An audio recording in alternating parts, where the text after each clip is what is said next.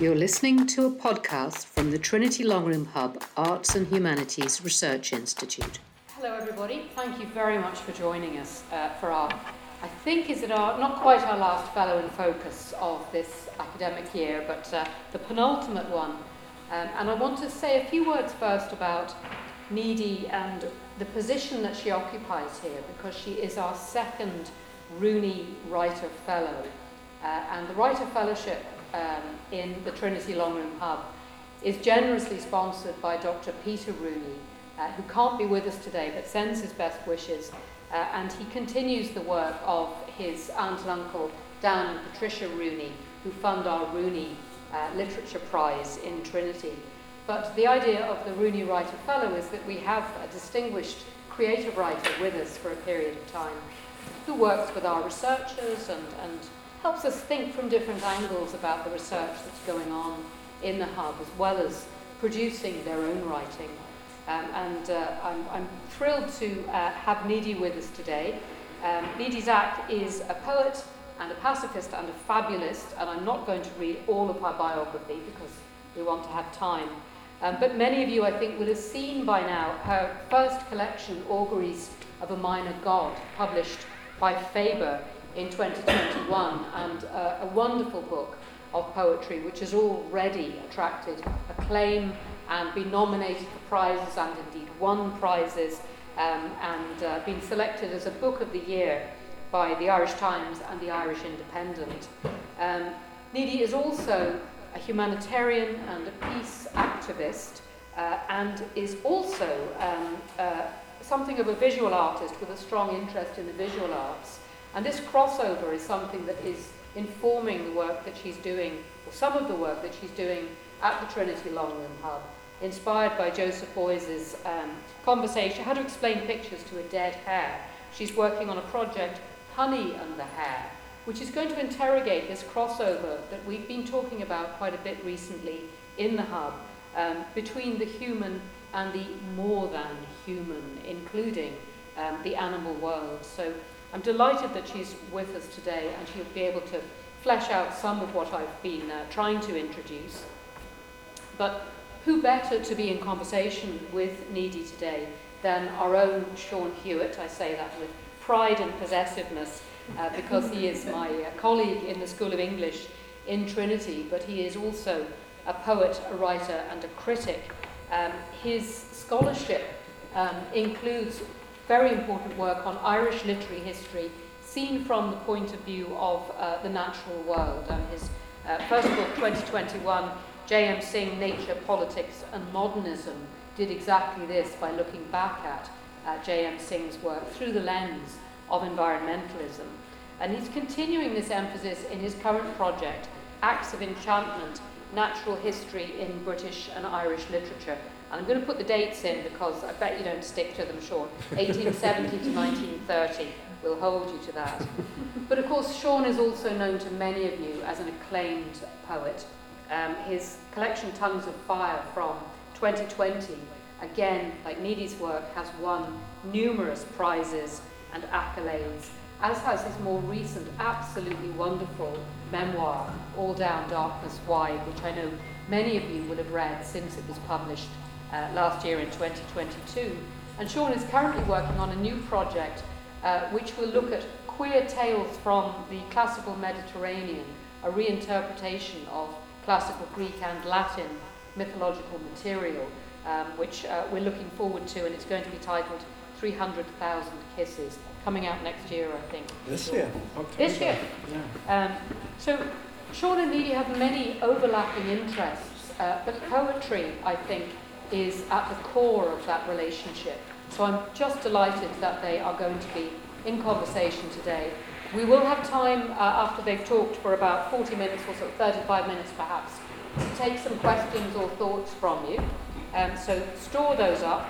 And the one thing I'm going to ask of both of you is please do use the microphones just so that everybody can hear, because the acoustics in this room are a little bit challenging. But thank you both, and I'll hand over to you, Seán. Thank you very much. It's really nice to see so many people here I was going to say Wednesday lunchtime, Tuesday lunchtime. I always jump at the opportunity to talk to Nidhi because I learn a lot from her. So it feels a little bit selfish of me to have accepted the invitation to do this. I know these Fellow in Focus conversations tend to focus on the trajectory of a life. So Nidhi, I wanted to ask you to begin with a very big question, which is how did you become a poet, or perhaps why did you become a poet? I think the answer is accidentally. I never thought I would be a poet. I never thought I would be a writer. So I grew up in a very sort of itinerant way. My father was working in the Middle East, which is where I spent the first 6 or 7 years of my life, and then when the Gulf War started, people were evacuated. We were sent back to India, which is where I was born.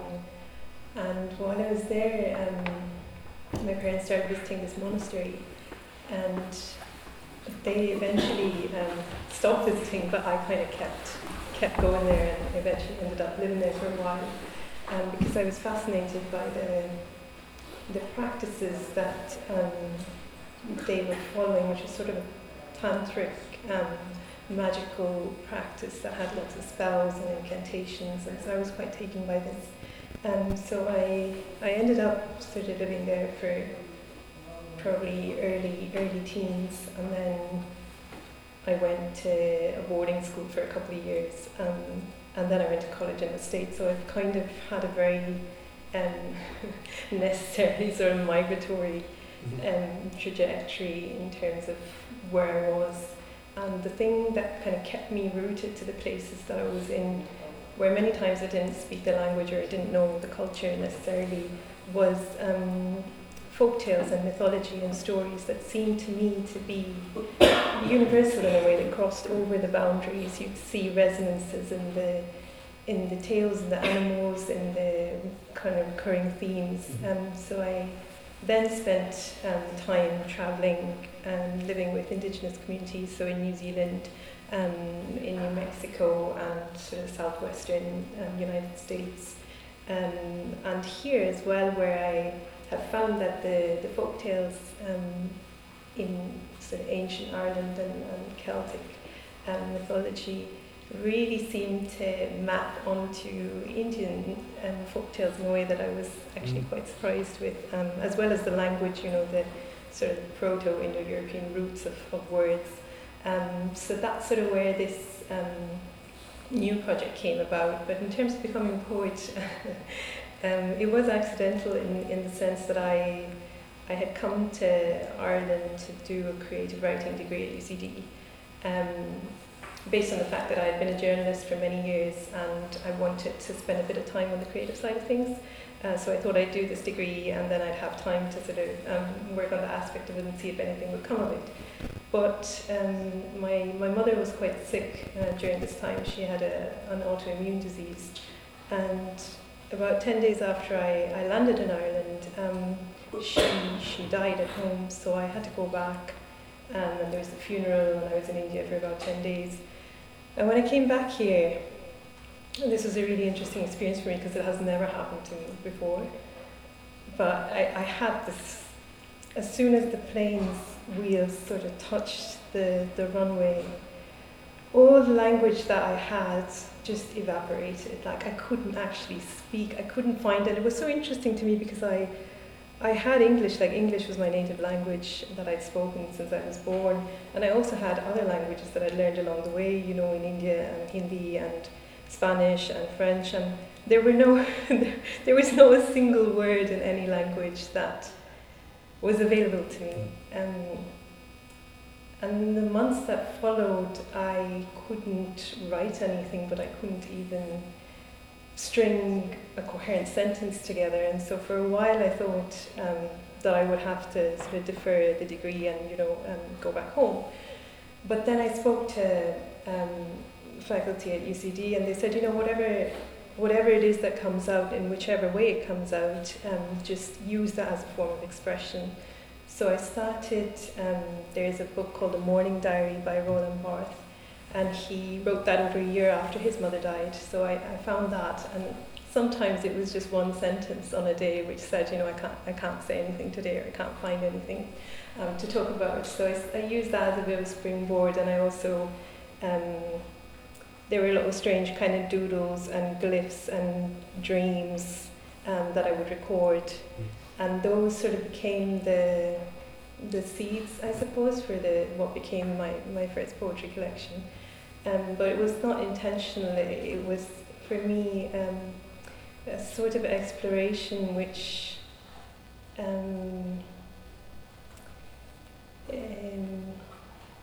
it sort of went around the periphery of language for me. So I wasn't trying to say something. It was like something was trying to be said through poetry. So I had to learn how to become a poet along the way. It's a really fascinating story, and there's so much that I kind of want to pick up on. I'm trying to decide what to ask you first. But in the first part of Auguries of a Minor God, I think it's in two. Is it just the two parts? Yeah. The first part of these, what you might call like lyric poems, maybe you have a different way of calling them. And the second part is kind of an epic, long poem. And they seem to me to have different relationships to silence, which seems to be something you come back to often. Those first poems make full use of the space of the page. Sometimes when I'm reading them, I'm given the choice whether to say one word or another word, or whether to complete one word, whether it's through crossings out or brackets or things like this. And I wonder if you could speak a bit more broadly about your relationship to silence. There is an obvious, well, perhaps there's not a tension for you, but a sense of, being a poet, someone who speaks and writes for on a daily basis, or is invested in that, and someone who is also, it seems to me, quite invested in silence too. I think silence has always been probably what I would call my primary practice. So I might not write every day, I might not read every day, but I am definitely consciously silent every day. I think at the root of silence for me is this capacity not to choose, not to judge, not to discriminate between what is in front of me. So for me, it's a lot like when I'm speaking to a microphone, for example. The microphone isn't looking for what's important. It's just relaying everything. And when I try and listen in that way, where I'm not picking up things that seem valuable to me for some reason or another, that I've decided have a higher priority in my own kind of personal hierarchy of what's important, I feel like I'm actually engaging with existence as it is and not as I want it to be. And so I think what silence does for me is it allows me to be more authentic in the world. It allows me to be more real with the world, because I'm not creating this kind of scenario for myself where I pick the people and the situations and the ideas and the opinions that I want to be part of my identity in a way, and then kind of formulate it around that. And I do have this tension that you described in terms of when I write or when I speak. There is a sort of assumption of authority, like somehow the words are important or more important than someone else's for some reason that I haven't really been able to quantify myself either, because I don't feel like that when I speak. So there is some sort of opposition, I suppose, there, where I start to wonder, am I a different person when I'm in public than I am when I'm by myself or in private with people who know me? And I keep thinking back to, I think it was Gabriel Garcia Marquez who said every person has three selves, a public self, a private self, and then a secret self. And I think it's been my maybe unconscious kind of quest over the years to merge those three in a way, so to not have myself be different when I'm talking in front of a group of people, or I'm talking at home with my partner, or when I'm by myself, you know. But it does leave you in kind of a very vulnerable position, because I think we anticipate the judging mind, like we anticipate that we will be perceived through the judging mind.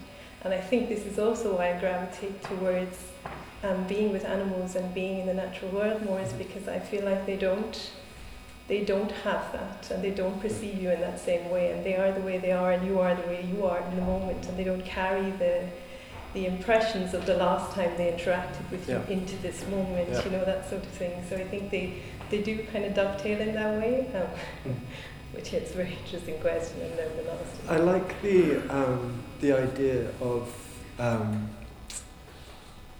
you know, you use the example of the microphone not having a hierarchical sense of what it picks up or not, and I can't remember if you used the phrase now, but it reminded me of the idea that kind of ecological ways of, well, one of the terms you come across often is being in the world. Mm-hmm. You know, that idea of it's not a way of looking, or it's not a way of seeing or speaking or something, it's a way of being in the world. And when I was reading through Honey in the Hair, your introduction to it, one of the things that struck me kind of repeatedly was the way in which possibly religious ideas or spiritual ideas are interacting with ecological or even eco-criticism and ideas of animism or animatedness, or that sort of vital materialism of Jane Bennett and people like this. And I wonder if you have, what do you see as the relationship between this kind of enchanted or magical world you sketch out as kind of fundamental to your poetry, or even to you, and this new project which is looking into the more than human as well.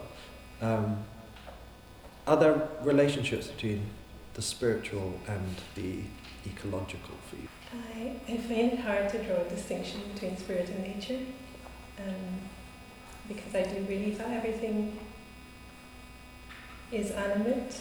I do believe that everything experiences the world in a certain way. It may not be the same way that we do, but they are in contact with the world around them, and so I don't think that the world around them is necessarily separate from them.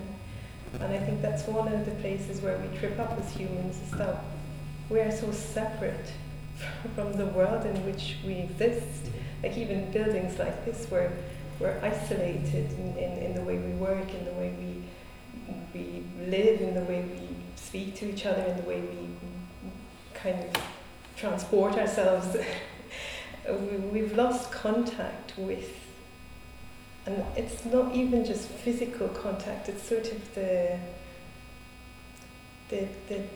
animal part of us, you know, the fact that we're affected by the weather, by the phase of the moon. Like, it's going to be a full moon, you know, and I don't know, like, if we didn't have the internet, would we even know that necessarily? And it's so strange because it's up there, you know, but we don't look up there because we're looking at our screens most of the time. And I find it really, I think a lot of the loneliness that we experience is not necessarily a longing for contact with our own species as much as it is for that intimacy with the rest of of what we're made of, you know, the things that make us us. And there's a longing there that I think we have displaced and perhaps misplaced and try to address with things or I don't know, ideas or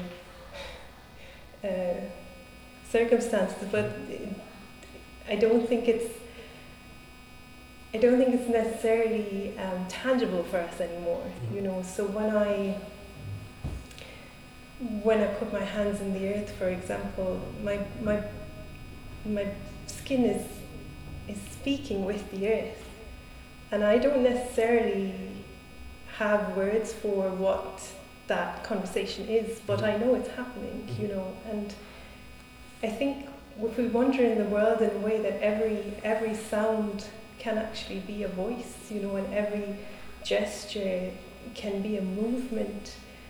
Like you see it sometimes when, I don't know, the clouds are sort of moving across a mountain face, or, you know, the brook is kind of going over stones and singing. Like there is a kind of symphony in the natural world that we are also part of. But I think one of the things that happened for me, and that I think happens for people when we write things down, is that we preclude other beings from communicating with us in a way. So the facility for language exists with every being, and animals, for example, you know, talk all the time. But I think once we start recording our thoughts as words, those other beings can't interact with us anymore in the same way. They can't interact with our communications. And so we're sort of shutting ourselves off in a way, whereas in ancient cultures or more animistic cultures, they saw every creature as being part of that, and sometimes even more than part of that. Sometimes, like the hare, for example, was a part of a creation myth in the Algonquin tribe, where they saw it as sort of the great creator, you know. So there is this sort of, and of course, all over, you know, native cultures, in indigenous communities, animals are usually gods or deities in some sense. And so I think there is this thing that we do to ourselves, where we sort of we isolate ourselves out of the fear of what would happen if we actually interact with the uncertainty of the world in which we exist, without realizing that we are actually that world as well, you know, and therefore that fear is sort of, for me, a bit misplaced sometimes, because it is sort of preventing us from having an intimate relationship with something that is where we Yeah. where we are. I really like the idea of you know, ourselves having unhomed ourselves from the world, and perhaps that being central to a sort of loneliness, not being at home. How do you remake yourself at home with the world? I'm just back from Salem, so witches are in my mind. And in your introduction to Honey in the Hare, perhaps, you know, that's part one of this question, is if you could do a brief overview for everyone here on the work that you're doing here. But you were talking about language as magic, spells and enchantments, but also language as a sort of power. Or I think the quotation, I've forgotten who it's from now, was language as trading in power. And there was it Fran Locke talking about witchcraft and this sort of the disenfranchised and the powerful, and language as power. So yeah, perhaps you can explain the Honey in the Hare and the work that you're doing here, but also speak a little bit about that relationship between power in language, and perhaps positive power as well as negative power, and the new ways in which you might be using language in this project. It is, even as a poetic project, and all poetic projects are interested in language, this seems to be more than most particularly interested in language itself, the material of the poem. So are there kind of practical ways in which you have learned to use language differently in this project, or what do you imagine a new poem from this project might feel like, or what might its address to the world be, or is that even the wrong way of framing it? Well, Honey in the Hair is it's a project that I'm doing here where I'm looking at indigenous languages, but not necessarily like human indigenous languages, but more than human beings who may be indigenous to this land. So the hare, for example, is the oldest surviving indigenous mammal in Ireland, and honey has been, bees have been known to be here since before Christianity. And I kind of wanted to look at how we might reacquaint ourselves with other beings who have inhabited this space long before us. And to me, poetry seemed like a natural way in because of the oral element of it. So part of what I find with our more kind of digitalized culture at the moment is that it's a very cosmopolitan culture, it's a very urban culture, it's very globalized in a sense.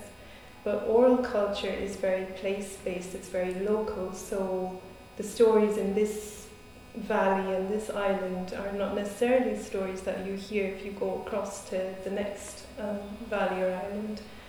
And so if you're looking at re-establishing or reconnecting with a very sort of place-based storytelling, you're looking, I think, at replenishing an oral culture.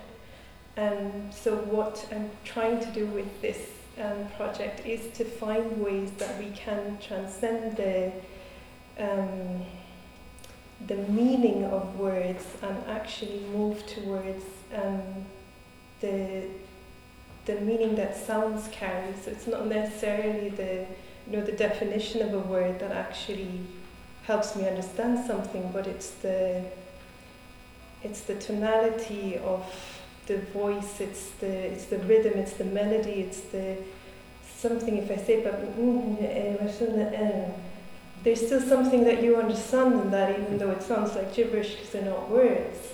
So there's something about this where I think that sounds actually carry meaning, and something in us has to reattune our ears to when we hear the sound of a river flowing or the wind coming through or anything that doesn't have a sort of semantic definition that we've said, like this is the word and this is the meaning, and that association, which for me is, what would you call it? It's like there's a leap you have to make in your imagination from whatever to,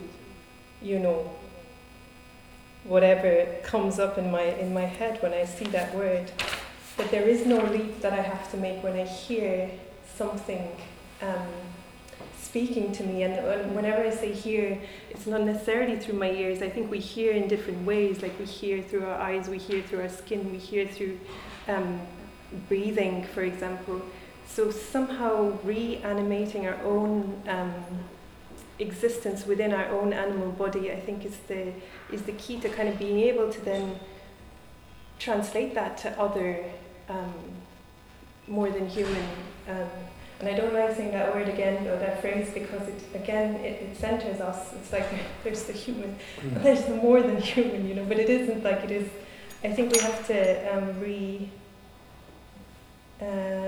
assess our place in the world, and not have us be kind of the center of everything, because we're not the center of everything, that sort of thing. This week I'm teaching W.H. Hudson. I don't know if you know him. He's a South American writer. We're doing a book called A Hind in Richmond Park, and it begins with him seeing this hind in Richmond Park, flicking its ears and moving around.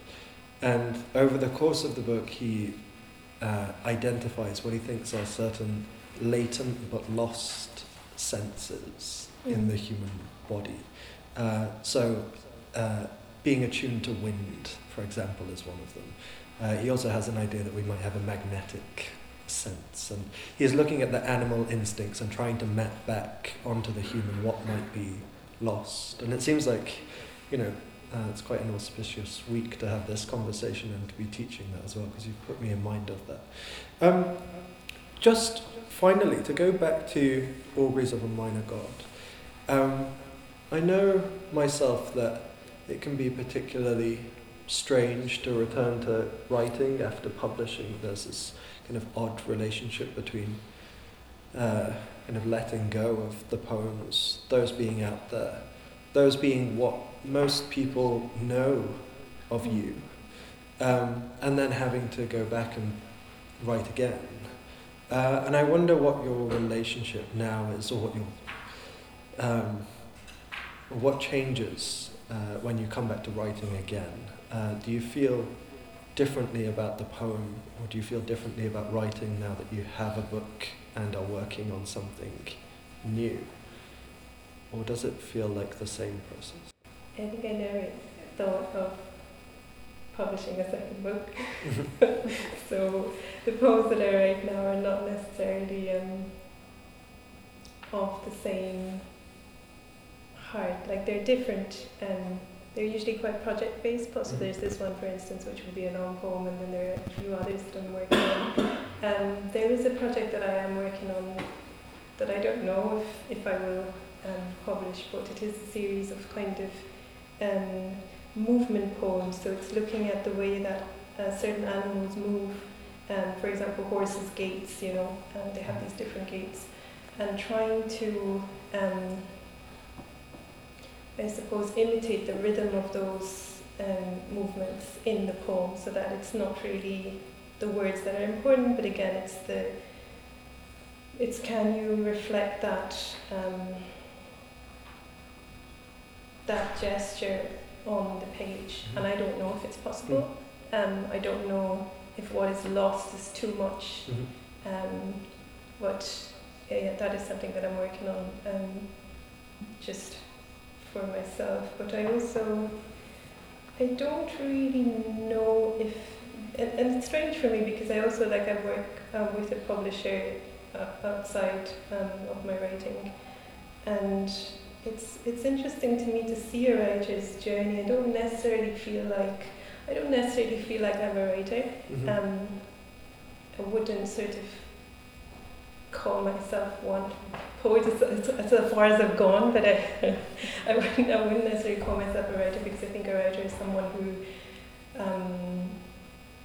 who is looking to create a body of work, and I was not looking to create a body of work. I was looking to answer questions for myself that I had about language, and I think it's Lynn Hajinian who has a really interesting essay in which she says poetry is the language that we use to investigate language. And I think that's what it is for me. Is it's not so much about presenting something to the world, it's more about trying to interrogate something for myself that I don't particularly understand, even now, even after having published that one book and writing heaps of poems. There is something elusive, and I think there's a novelist, Benjamin Lavatue, and he says, he calls literature one of the dark arts, and he says that the purpose of literature is to cloak things. It's not to reveal things, it's not to make them visible or understood, it's to cloak them so that you can encounter that mystery once more. And I think it is something like that for me with poetry, is that there is an enigma, there is a mystery at the heart of something. I don't necessarily want to understand it or have it be understood, but I do want to approach it or come close to it, and I think that's what poetry kind of allows me to do. And I hope that when people do read my poems, that something of that encounter kind of remains. Yeah, I like that a lot. I think I have this quack theory that every poet has this other art form that they are trying to approximate in poetry. So for mine it would be music. I'm a bad musician, so I try to write a poem that feels a bit musical. Or you can kind of feel poets who are kind of dramatists, or like a character in a scene, or that like painting perhaps, and the movement of that. And it seemed when you were speaking that perhaps in one sense kind of the silent and the spiritual was kind of approaching your poem, but also in capturing movement, perhaps your visuality or painting or something comes into it.